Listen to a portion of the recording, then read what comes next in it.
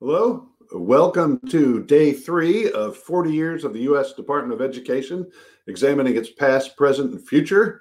As you can probably guess from that subtitle, today we're looking at the future of the Department of Education, talking about what should be done with the U.S. Department of Education as we move forward. Should it stay the same? Should it be changed? Should it be abolished? What should we do with it? I thank everybody who is joining us today. I am Neil McCluskey, and I am the director of the Center for Educational Freedom at the Cato Institute. I also want to thank our panelists for coming today, and I will introduce them to you in a moment. I encourage you today, if you are on the Cato event page for today's webinar, if you scroll down to the bottom, you will see a paper that says Right Sizing Fed Ed.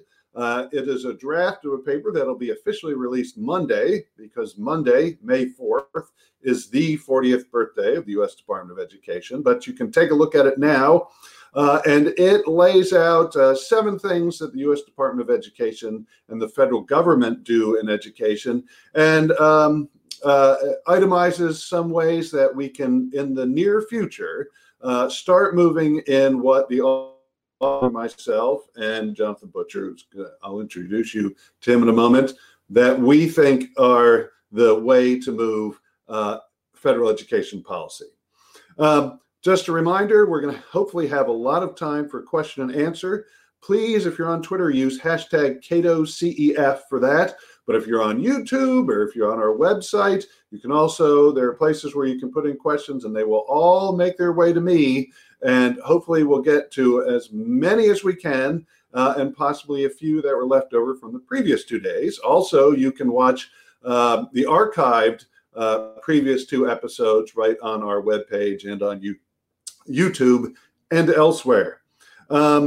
Of course, this is, as I've said before, it's kind of a brave new world where we're all sort of running miniature television studios in our basements and our living rooms.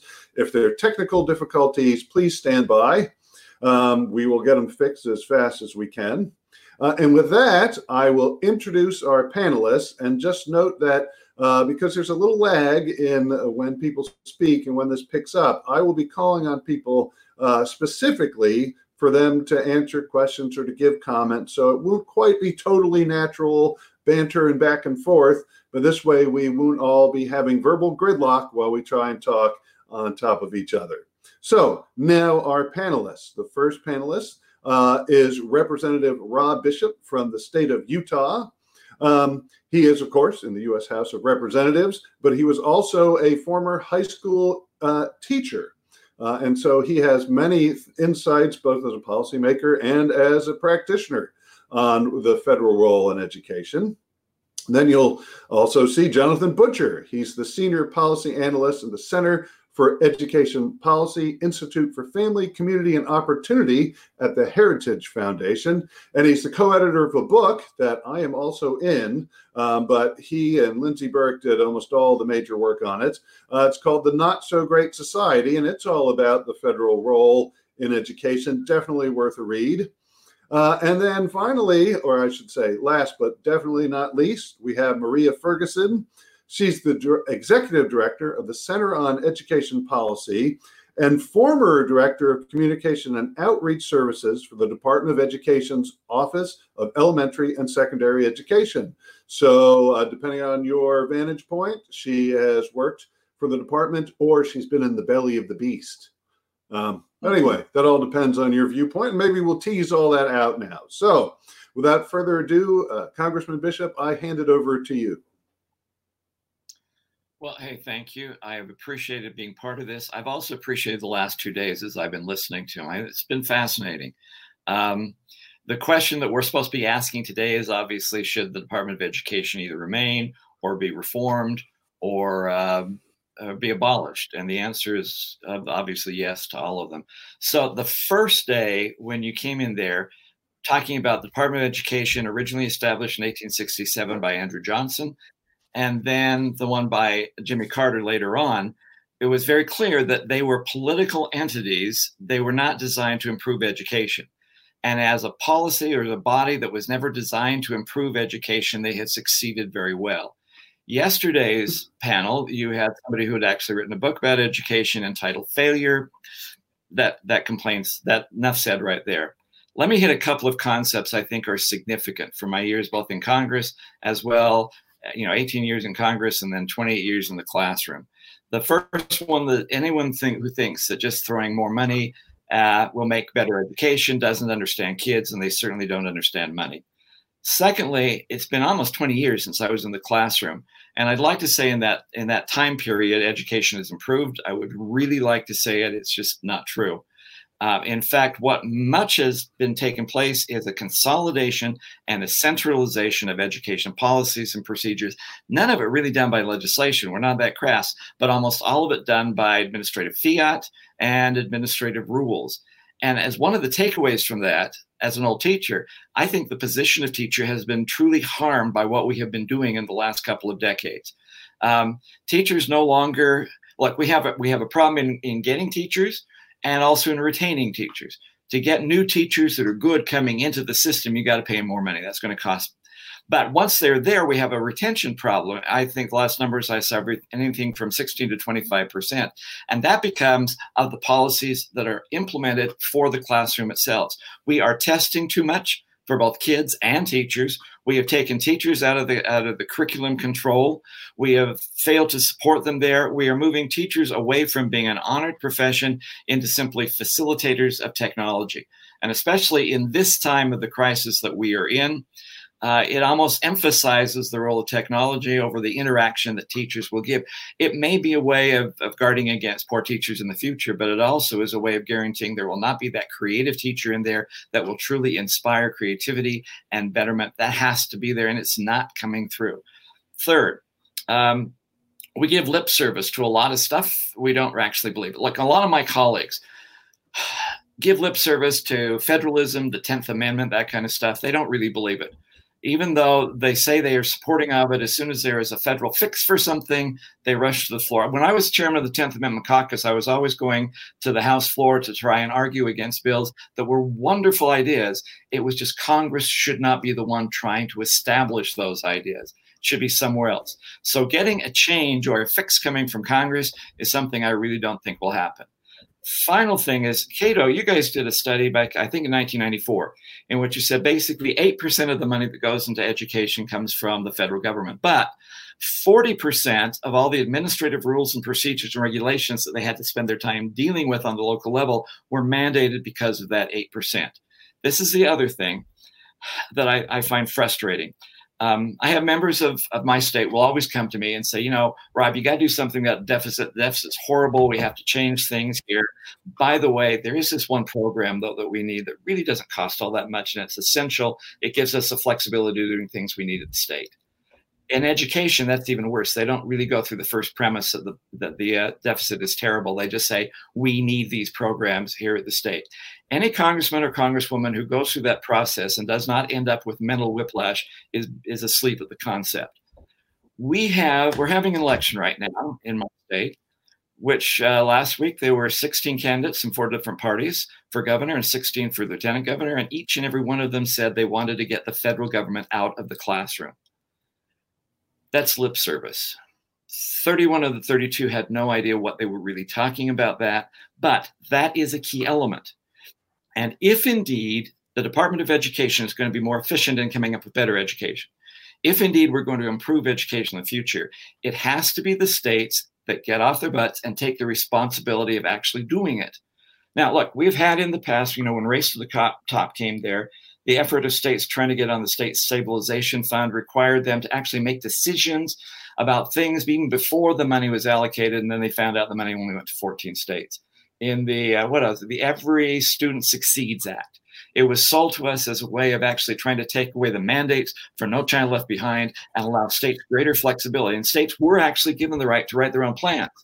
Unfortunately, their plans had to be based on the policies and the standards that were already implemented. And the Secretary of Education was given a veto of all of that stuff if he or she decided it wasn't in the best interest. Even in that law, if a parent wanted to opt out and the state had a law that allowed them to opt out, that said that had to be honored. But in another portion of the law, every student had to be tested, and it was up to the Secretary of Education to make, even in the CARES Act that we just passed, in an effort to give more flexibility for their funds. They gave more power to the Secretary of Education on how those monies would be dealt and how they would be sent around. So the one thing that's got to change, the one area that has to make a difference, is states have to step up. If the states want to come up with a better system, if the states really want to control their education, if they want to have the ability of having something other than a one-size-fits-all program, the states have to do it. One last thing I want to say in there. I've been, as a teacher, in every Wonder program that was designed on the federal and state level. The only Wonder program that was never allowed us to try was freedom to allow kids to actually do what they want to do when they're 3 and 4 year olds, freedom to let parents actually go where they want to, freedom to allow teachers to have some kind of control on the curriculum in their class, freedoms for schools to do something different. That's the one Wonder program I'd like us to try, is just infusing the system with freedom. And if it's going to happen, the states have got to step up and do it. And so far, they're not.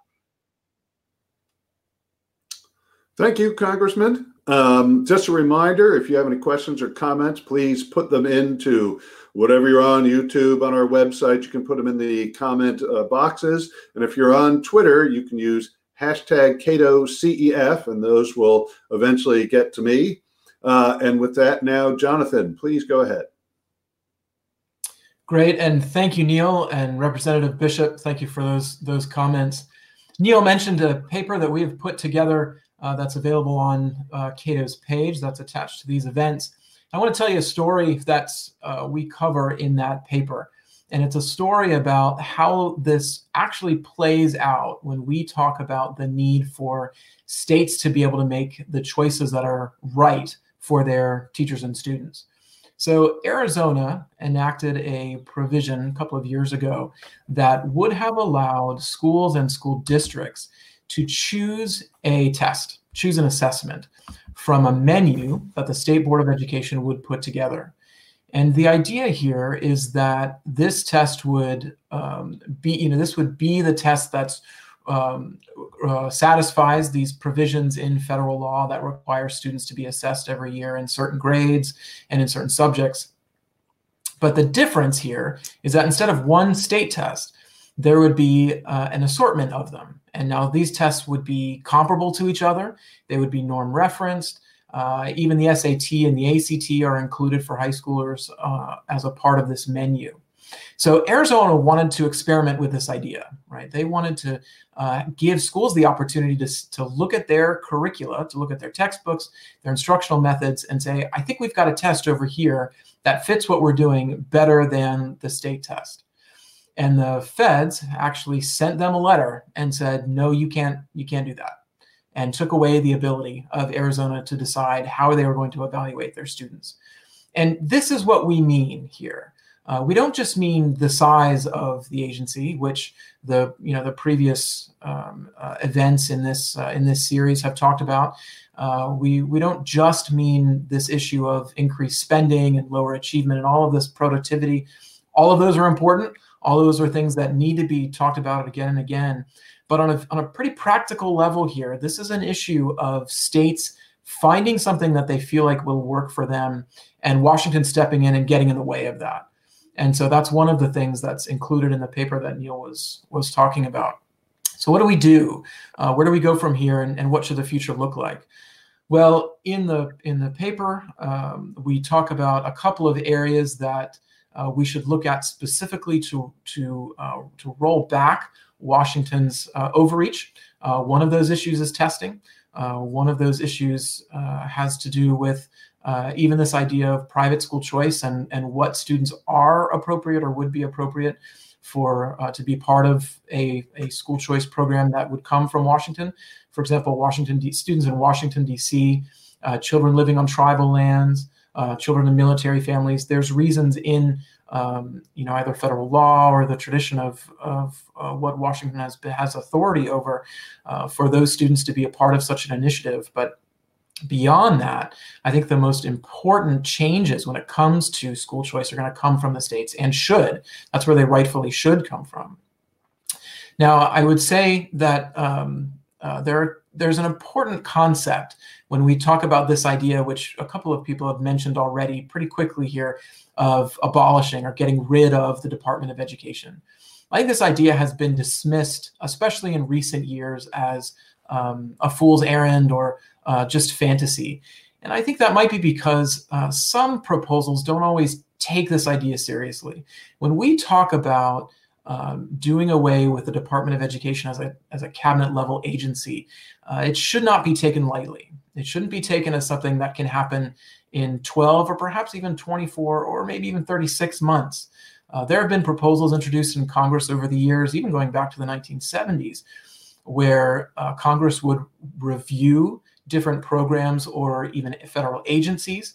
They would evaluate the success of those programs, and then they would set the stage and create a path for those programs to be devolved and the different responsibilities given to other agencies in Washington. And I think that's something that can clearly be done with the Department of Ed. We'll take, for example, and this is something that Neil has talked about, and I've heard him say very well, and that has to do with civil rights. I mean, civil rights is unquestionably a vital responsibility of the federal government. It's also an important responsibility for education. I mean, considering the historical significance of Brown versus the Board of Education. However, the Department of Education is not the place to do it. The Department of Justice and federal courts, as we said in the paper, are the appropriate places to be dealing with this issue. And again, to provide a quick example here, it's too easy for the agency to decide that they can issue a dear colleague letter or some sort of statement that suddenly becomes far more than what the federal government should be responsible for. I think what will come to those that have followed education, will come to your mind right away, is what happened with the 2014 dear colleague letter that came from the Obama administration dealing with school discipline. And this was a letter that was telling telling schools how they should consider discipline and school safety for local schools. And suddenly you have Washington becoming the experts on how schools should take care of their students. And that should come as a concern to families around the country. So when we talk about devolving the department, it is a conversation that we need to have. And it's a conversation that we need to have seriously, and one that we need to include a thorough review of each of the agency's responsibilities, and then replacing each of those different offices in other parts of the federal government. And it's important. It's important to set where we want to be in 10 years and to have a thoughtful and thorough conversation about that process. I think if we leave it to say, well, this could never happen, it's too big, too many special interests, or the department is just too embedded in the lives of families, we can't get rid of it. It's not fair. It's not fair to students, not fair to taxpayers, and it's not fair, I think, to the protection of the liberties that we so value. Terrific. Thanks, Jonathan. Maria, over to you. Thanks. Thank you, Representative Bishop. Thank you, Jonathan. I appreciate your comments. My first comment, I'm going to make 3 points because I know we want to get into questions. My first point actually touches on a lot of what you both just said. I think it is definitely time for us to move beyond the sort of federal-state power struggle that happens. It seems to me in a highly federalized system of education, this relationship has always been contentious at best. And in the end, is really not very helpful to the folks in the field. I spend a lot of time in my job talking to people at the state level and the district level, looking at the impact of federal programs and how they use them. And it seems like this notion of states left to their own devices are invariably going to do the wrong thing. And therefore, we need the federal government to have this strong oversight to ensure equity and accountability. It's just not a very nuanced relationship, and there's this pendulum swinging aspect to it that we've seen certainly over the last 20 years that I think is very stifling to innovation, and I don't think really helps people in the long run. In some ways, we've kind of had the perfect example of two extremes with the Obama administration, where the federal government and the department had a pretty heavy footprint, and and exercised a lot of authority. And now with the Trump administration, where you saw it pulling back of that, that kind of swinging back and forth doesn't really, to me, get at the core problem of the relationship that exists between the federal government and states. And it just seems like we're at a very good point right now to be thinking about, okay, is there a way to do this better, to achieve all the goals that we want to achieve, but to not keep doing this kind of dance between the federal government and what states want to do? Because at least from my vantage point, having been in the department and now, certainly outside of it, it doesn't really seem to be working for anyone in the way that we would need it to. The second point I want to make focuses on the department itself and the value that the department has, and that's that the bully pulpit does matter. I do think the American people look to the Secretary of Education and the department for a sense of leadership and vision about education. And in some ways, I think that the Secretary of Education has a more powerful bully pulpit than a lot of other agency heads. I feel like this is an opportunity that isn't always utilized in the best way. The Secretary of Education, I think, can do more for education writ large in the country by staying away from politics and focusing more on the business of schools and communities and teachers who are trying to do hard work. I think it is comforting to know that there is leadership at the highest levels for education in this country. And the bully pulpit of the department gives us the opportunity to have that. I just think it hasn't always been used most effectively. And then finally, just some points on the future federal role, because there's been so much conversation over the last 2 decades on what the appropriate federal role should be, what the department's role should be. And there are a lot of interesting ideas and theories. Jonathan just talked about some of them. I think we have to acknowledge a couple of things. One, that in our highly federalized system of education in this country, education is both personal and it's political. And that makes it a very complex endeavor. And the department, the way it's structured now, does not really seem to sometimes understand the systems that it's trying to help. Two, I think it's fair to say that as a nation, we've made some important strides in education and educational attainment, but there are still some huge gaps. So I think it's only fair for us to look at the evidence on the table, see where our students are, and then think about, if we are going to have a U.S. Department of Education, how can we retool and re-equip that department to sort of function where we are now, look in reality where we are now and see what we're doing right and see what we're doing wrong. I think we also have a moment in education right now that's sort of reflective of what's going on in this country. And there's this a little bit of toxicity in conversations about education right now, and a sense that, well, we have to do it either this way and not that way, and groups arguing against each other about what is the best way to go. And I don't think anything more than coronavirus could point out to us that we need to be looking towards innovation in education. It is not the time to be squabbling over, these schools are wrong, these schools are right. We need to be helping ourselves create an environment where we can promote innovation, look at best practices, have research-based evidence that's practical and timely that policymakers and education leaders can actually use and not have to wait 20 years for. This is the time to sort of put the politics aside, if you will, and focus on what's really going to help schools and students. And even though we've all been talking about this for a long time, I can't help but wonder if this situation that we're all going through right now might actually give us an opportunity to do more than just talk about this in theory, but actually think about, okay, let's look at the systems that support education in this country and what can we really do to change them to help us meet this challenge and whatever challenges are coming down the line with a little bit more practicality and efficiency. Thanks. Great, thank you. So we have a lot of questions and comments in the queue, so I'm going to get right to those, although I have lots of questions I'd like to ask myself, and maybe we'll get to a point where I do that. But what I'm going to do is we'll go in sort of reverse order of how everyone spoke, but still just wait, and I'll call on your name.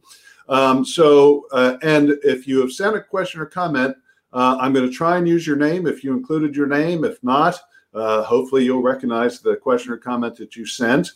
And so the first comes from Rick, and it's related to what Maria was just talking about, and Congressman Bishop and Jonathan.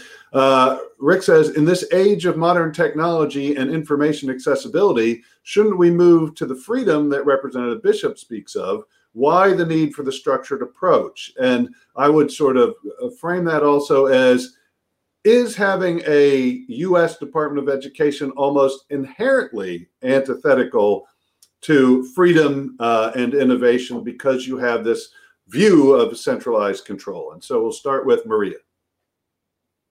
I don't think it has to be. I think that there are plenty of other countries in the world that have departments of education, and they don't stifle innovation. I just think it's how the department is structured and what its aim and intent is and what it's responsible for. You know, the details, the work that actually gets done within the department is what matters. I don't know if the department, the way it functions now, it doesn't seem to me to be ideally suited for what our country needs now and is going to need moving forward in terms of education. I think it would be a good time for us to dig in and really think about, you know, what are the things that we would want out of a federal Department of Education. And of course, that conversation has to start and finish with what's best for states and schools and districts around the country, because ultimately they're the ones that matter, you know, not what happens here. The function here should be to serve what's going on in the field. Great. Jonathan? Well, the question made me think of the pandemic and the responses to it. I guess that's as you were finishing reading that, Neil, I think that came to my mind. And so I think that as excited as I am to see schools move to online instruction, and it's something that I've written about and said is what should be happening right now, there is truth that in areas where students don't always have a computer at home, or may not have even high-speed internet access, and they are there. And in some of these, whether they're very rural areas or inner city areas, there's a struggle to access it. And can the department help? Yes, I mean, it's helped through money, but I would say what the agency did that I think really should be applauded were the guidance that they issued early on saying, hey, look, you schools should try online instruction and not fear that there's going to be some sort of equity or IDEA related rule that we're going to try to enforce, or you might be punished if you try something that may not work the first time. And I thought that was a great first step from the agency. Nevertheless, though, I think that what's going to come out of the pandemic are examples from states that gave, in these cases, especially schools and districts, the ability to make the best choices about how to deliver instruction. Evidence of this, real quick, and then I'll finish, is that I feel like the schools, the public schools anyway, that responded the quickest to this move to online instruction were charter schools. I was talking to a charter school in the Philadelphia area, in fact, that said, hey, look, as soon as things started to shut down, we figured out, all right, we're going to start with handing out papers and folders and worksheets to get us going, and then we're going to move to devices on online instruction in about a week. And they developed a plan and went on ahead with it. Now, conversely, news out of Philadelphia was saying that for some district teachers, they were being told by administrators not to teach online or move to online instruction until the district decided what their plan was. And so there was a delay. They were being told to stop. I mean, they'd come up with an answer, and then they were being told to slow down. And so the more that we can make schools more like charter schools, where there is the flexibility that they have to make decisions for them, and even more so, I think there's even improvements we can make on what charter schools have to do. But the more that we can give this kind of flexibility to schools, that they can make decisions in the best interest of their kids, and on top of that, give them guidance saying, okay, you shouldn't fear some sort of repercussions during this uncertain time, just for trying to reach kids, even children with special needs who require unique services. Just try something. Try to reach them right now. Give them that stability that they need during this period. Thanks, Congressman Bishop. look, your question that talks about if the Department of Education can actually be a help and a facilitator of things taking place, I think Maria said it best at first when she simply said, yeah, it could be. The reality is it hasn't been, and I'm very fearful that it won't be in the future. And especially as we go into, when I was complaining about the destruction of a teacher as a professional, part of that is there is this mindset going on now that technology is going to solve all these problems. And the teacher should not actually be a teacher, but simply a facilitator of the technology. The fear that happens is that once you put greater emphasis on the technology, do you actually make sure that the school system and the teacher and the school, the actual school that has the interface with that kid, do they have control over it? Or are you giving control over to the company that provides the technology and then they also provide the programming for it? That's why the problem I have is seeing a consolidation of curriculum and consolidation of choices is something that supersedes everything else we're trying to do. Yes, it's wonderful to be innovative, but the states have got to do that. It's not going to happen on a federal level. You know, the mantra for Common Core was always, math is the same in Massachusetts as it is Mississippi, which is true, but the kids aren't. And the role of education should be dealing with the kids, not necessarily the centralization of the curriculum, centralization of standards, and centralization of assessment vehicles, and not just simply turning a teacher into a facilitator for new kinds of technology. There's a balance has to be there. We haven't had it in the past. I am very fearful we'll have it in the future unless states really, once again, take over the responsibility of being in charge of education. Wednesday, you had somebody once say, as they were talking about the establishment of the Department of Education, that there would be, what did they say? There would be no federal mandates. The federal will mandate nothing unless the states take the money. I think that's probably one of the cues. The control comes with the amount of money. And as you did in your study, and Cato did in 1994, the amount of money is not proportionate to the amount of influence and control and administrative workload that is caused by that kind of money. Thanks, Congressman. That's actually a point we make in our paper, too, about how relatively small the federal contribution is, but how much control they get.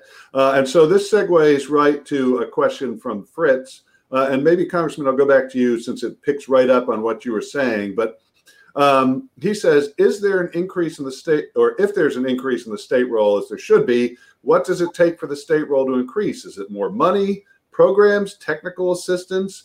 And do states have the staff to do this? And I would say another part of that question is, do states actually have the will to take back control, or are they kind of happy to have the federal government tell them what to do? We'll start with you, Congressman. That last part, I think, was the key element to it. Do the states have the will to do it? States ought to have the will to do it. They need to have the will to do it, whether they can or not. It is very easy for the states simply to use those words that, hey, we've got to get the feds out of the system. We've got to get more control back here. But they're not really willing to take the step to doing that. And part of that, once again, comes of the so easy element they have of accessing extra money for their system that they'll be willing to take upon anything the federal government tells them to do afterwards. Like Dick Armey once used to say, if you want to get out of the trap, you have to let go of the cheese. States have to let go of the cheese and be willing to step up and actually take control of what they are attempting to do, and not so acquiescent to anything that's coming through by administrative rule or administrative fiat. That's one of the problems. We give a lot of lip service on every level about how states should have control and states should be in charge, but we really don't have a lot of people that are willing to step up and actually do it, because it's much more convenient to just keep going along as we come. That's also why I'm very skeptical that Congress will ever make reforms on its own. Congress will ever devolve power from either the executive branch departments or themselves, simply because they don't really have a great appetite to do it. We talk about it, but we don't really do it. So I think it's an excellent question, and I think it does evolve down to states should do it. Will they do it? That's the key element. So, Maria, is the cheese too delicious for them to let go? And if they did let go, do you think states have the capacity to do whatever it was the federal government had been doing for them? I mean, it's a really thorny question. I totally understand the representative's point about the cheese. Well taken there. I think, look, it probably, in theory, makes the most sense for a lot of the leadership to be coming from the state level. The problem is, and again, having spent a lot of time talking to states about how they do policy, federal and otherwise, the capacity is just there. It's very mixed across the board. There are some states that are pretty well staffed. They have people with expertise. We've met states in recent months that actually have their own research infrastructure in the state, so they can practice evidence-based policymaking with research they create in their state alone. These are the leaders. They can really do amazing things.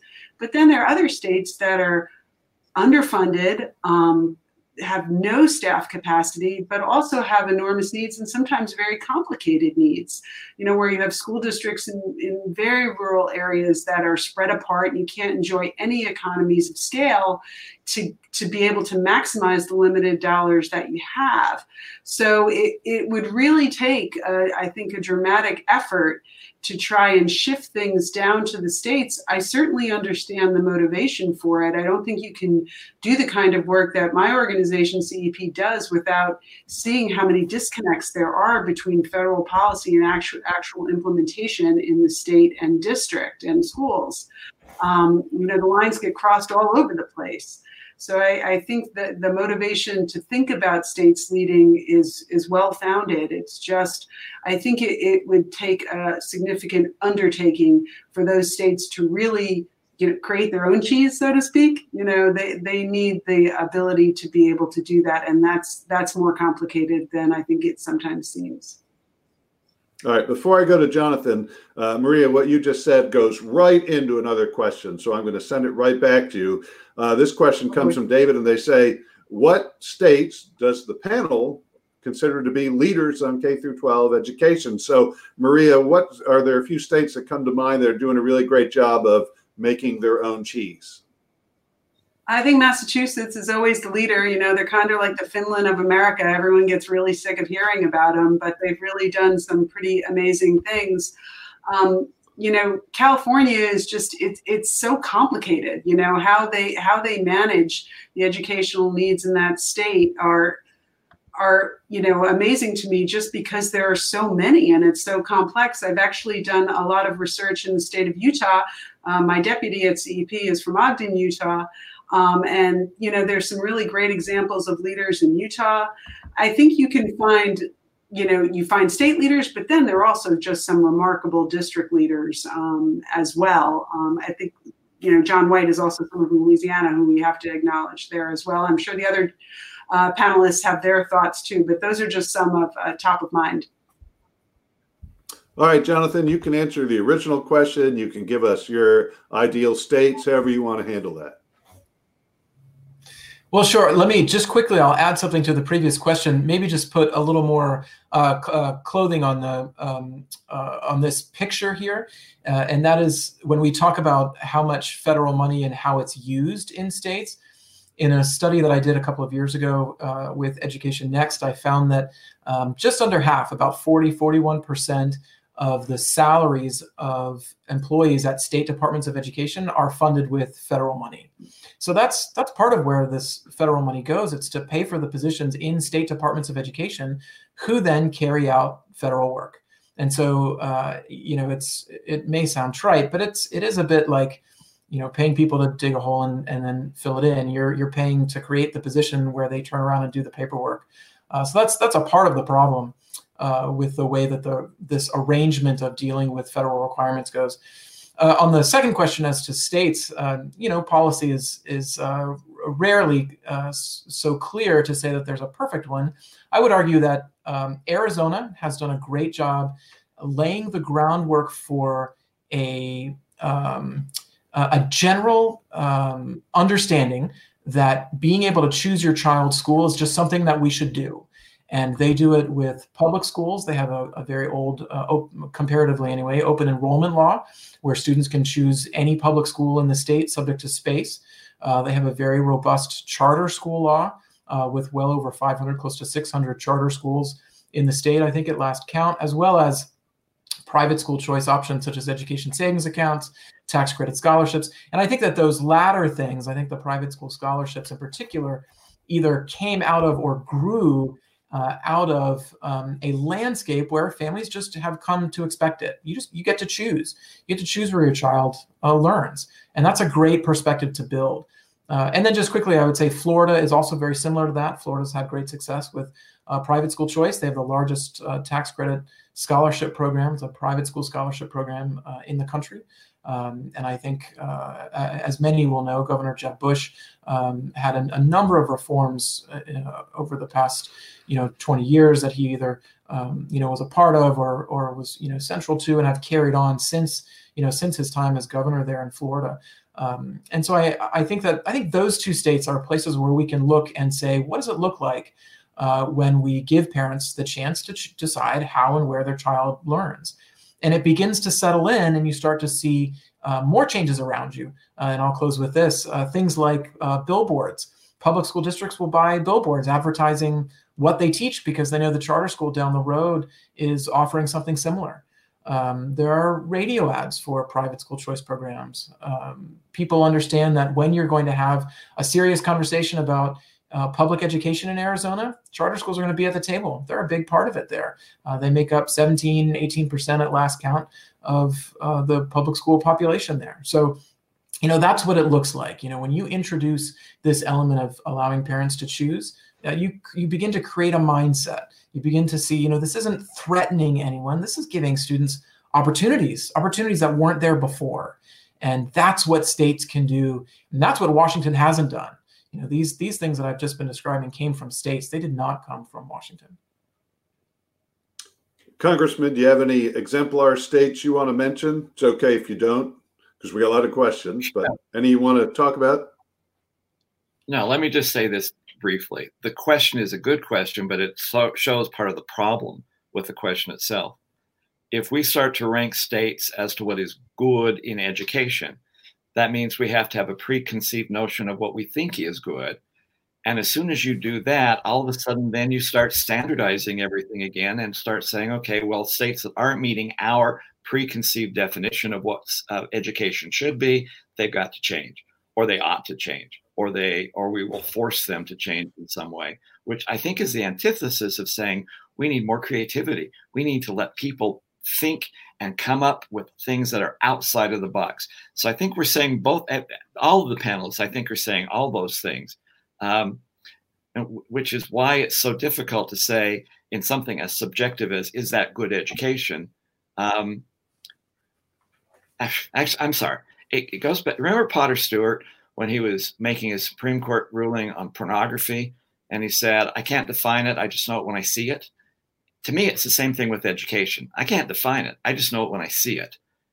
And if you are not trying to define it, you give more people the opportunity of coming up with something really innovative that you weren't thinking in the first place when you decide to establish your standards.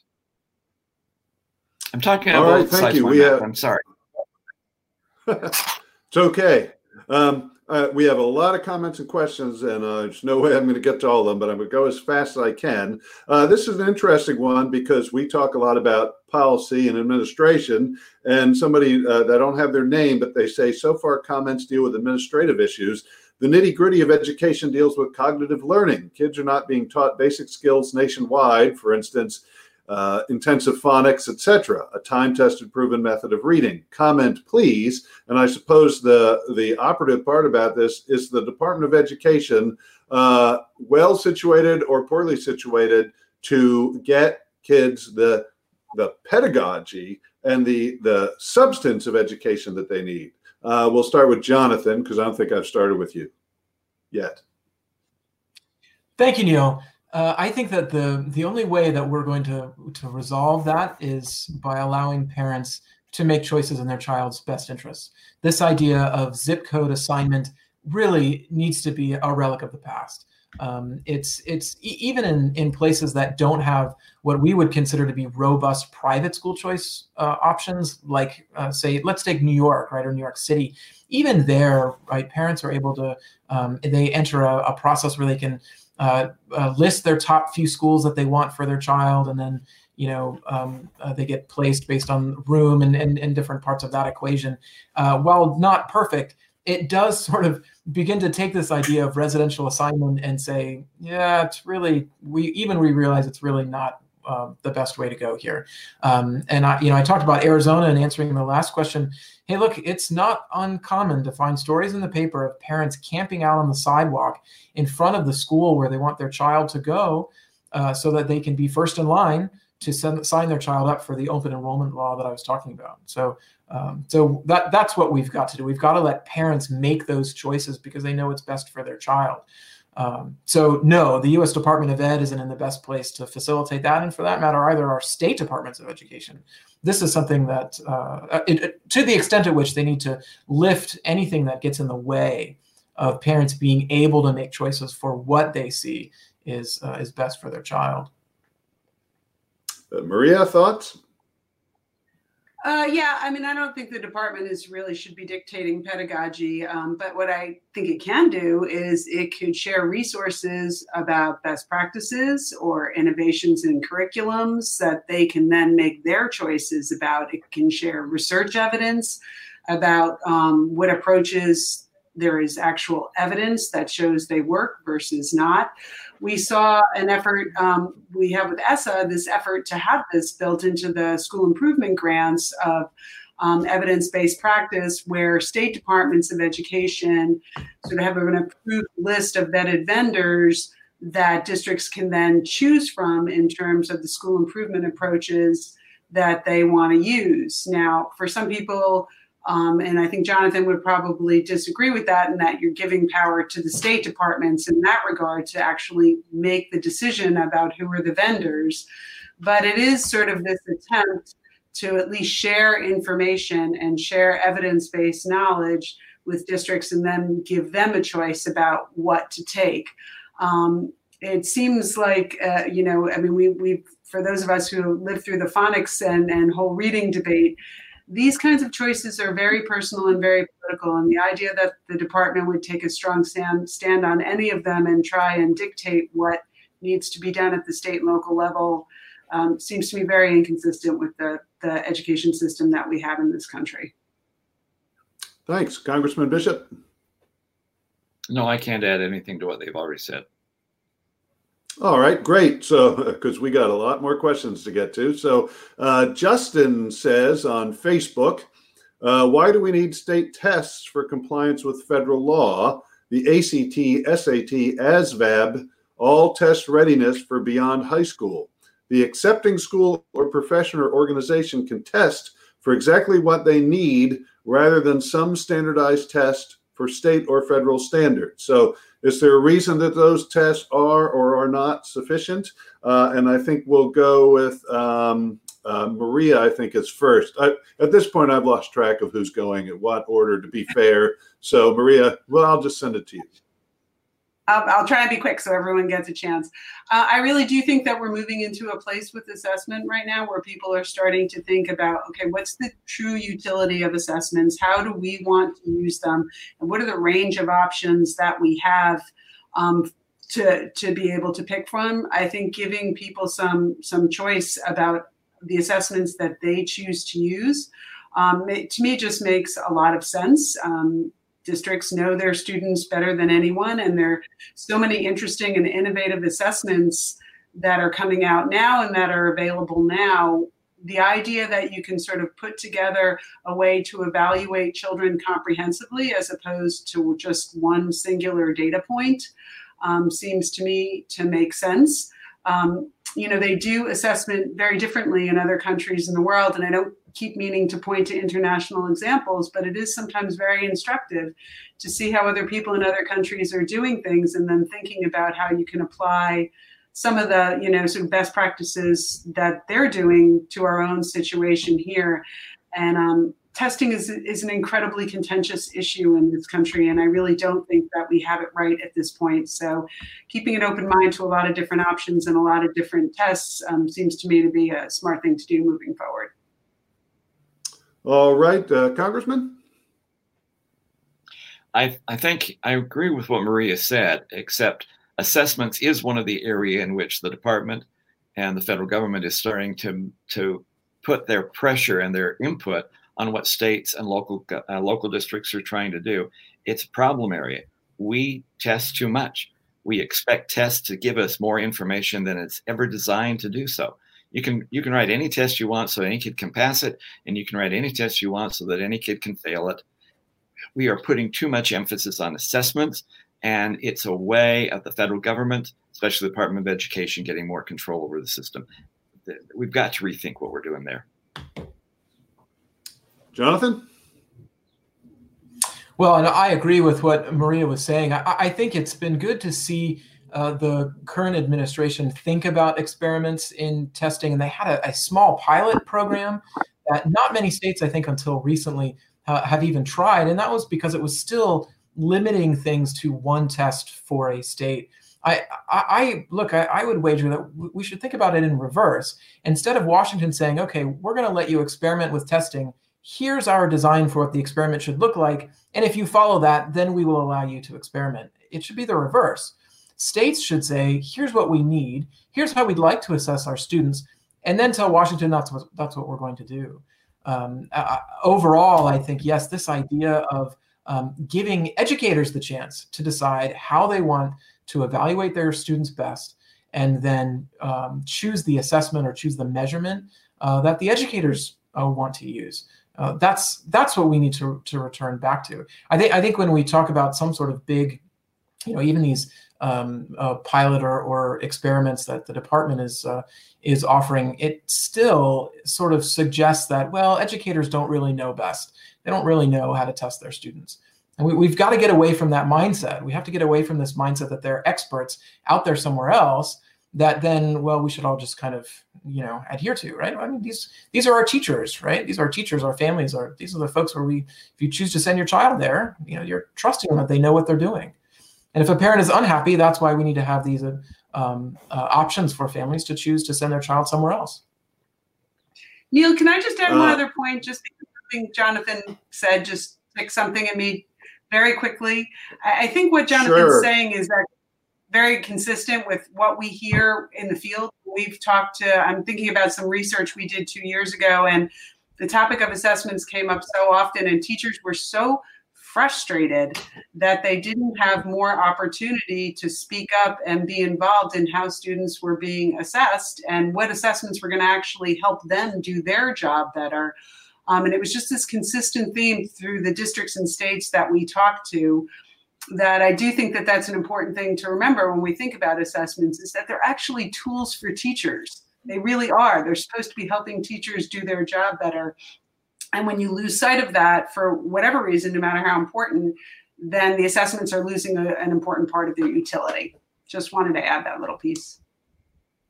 Oh, that's very good. And that gets to a question. I wish I could get to every question, by the way, because there are a whole bunch of really good ones.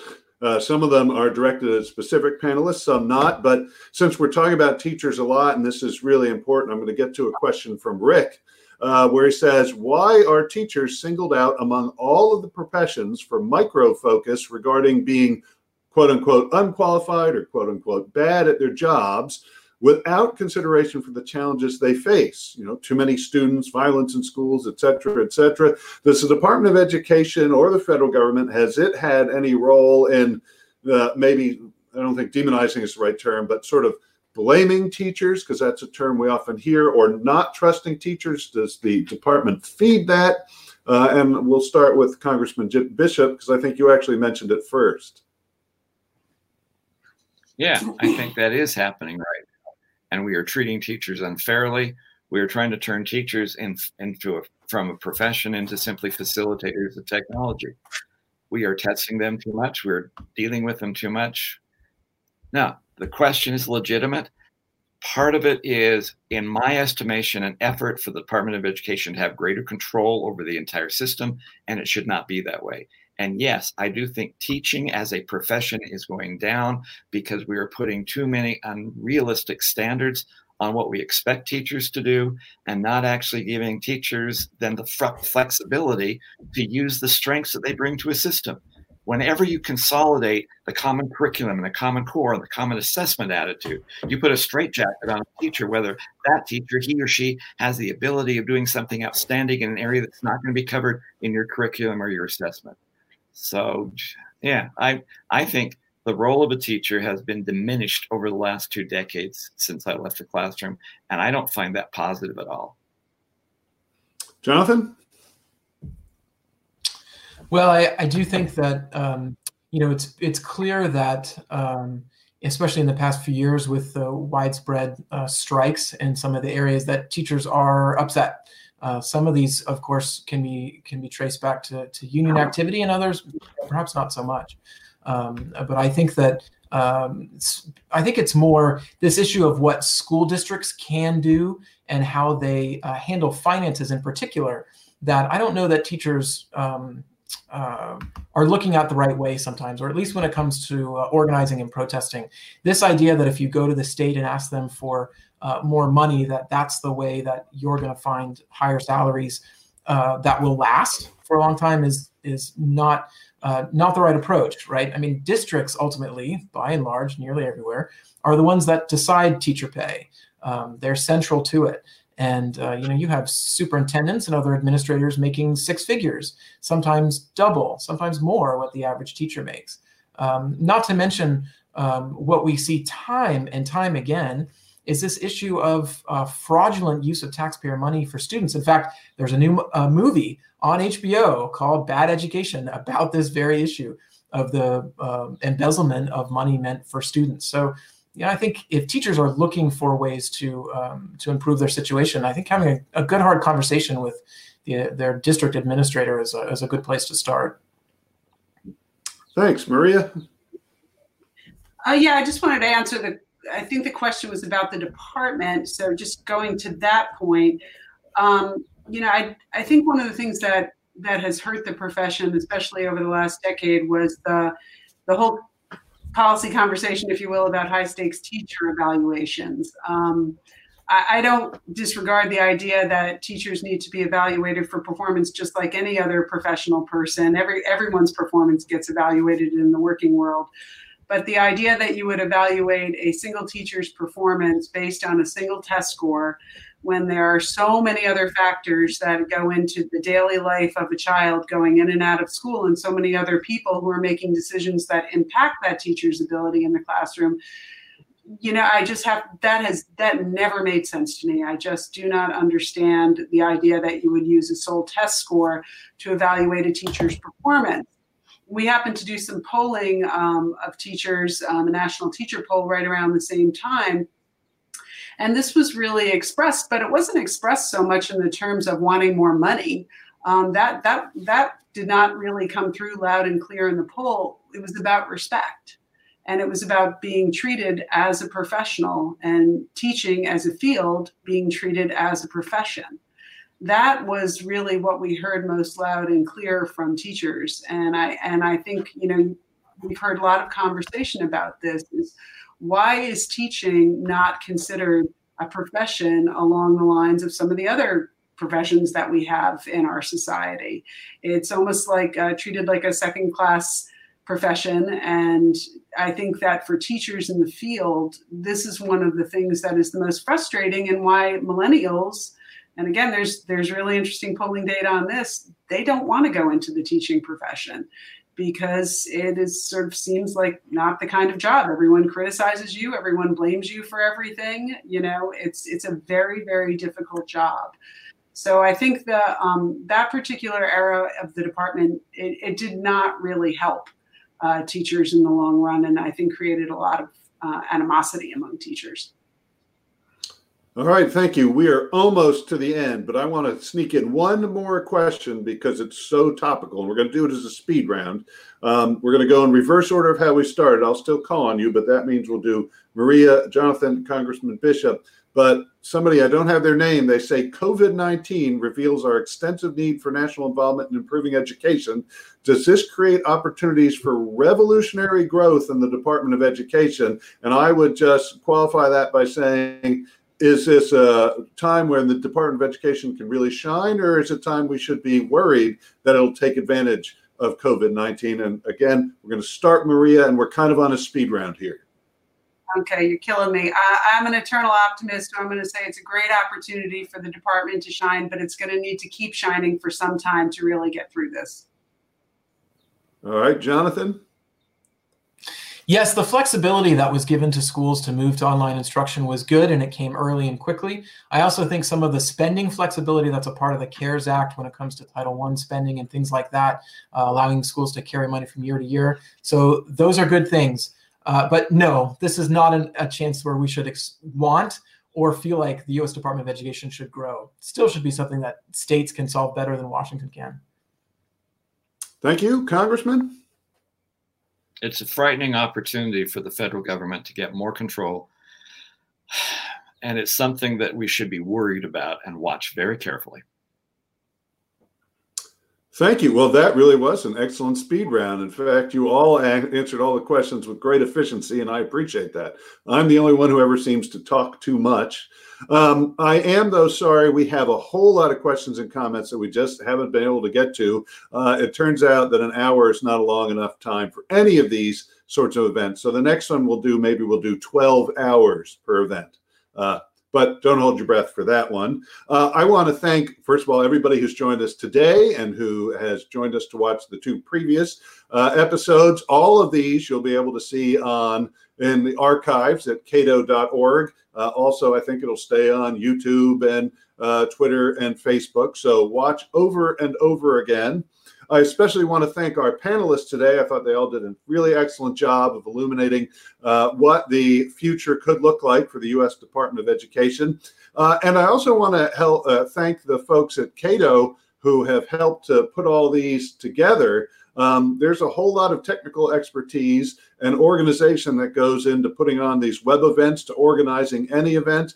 And Cato really has outstanding technical people and conferences department that makes all this happen extremely smoothly. Everybody watching at home has no idea how complicated this is. And I thank you for that. And then the last thing I'd say is don't forget Monday, May 4th is the Department of Education's 40th birthday. We'll officially release our right-sizing Fed Ed paper on that day, and make sure you do something to celebrate or, mark in some way the U.S. Department of Education reaching the age of 40 on Monday. Thank you.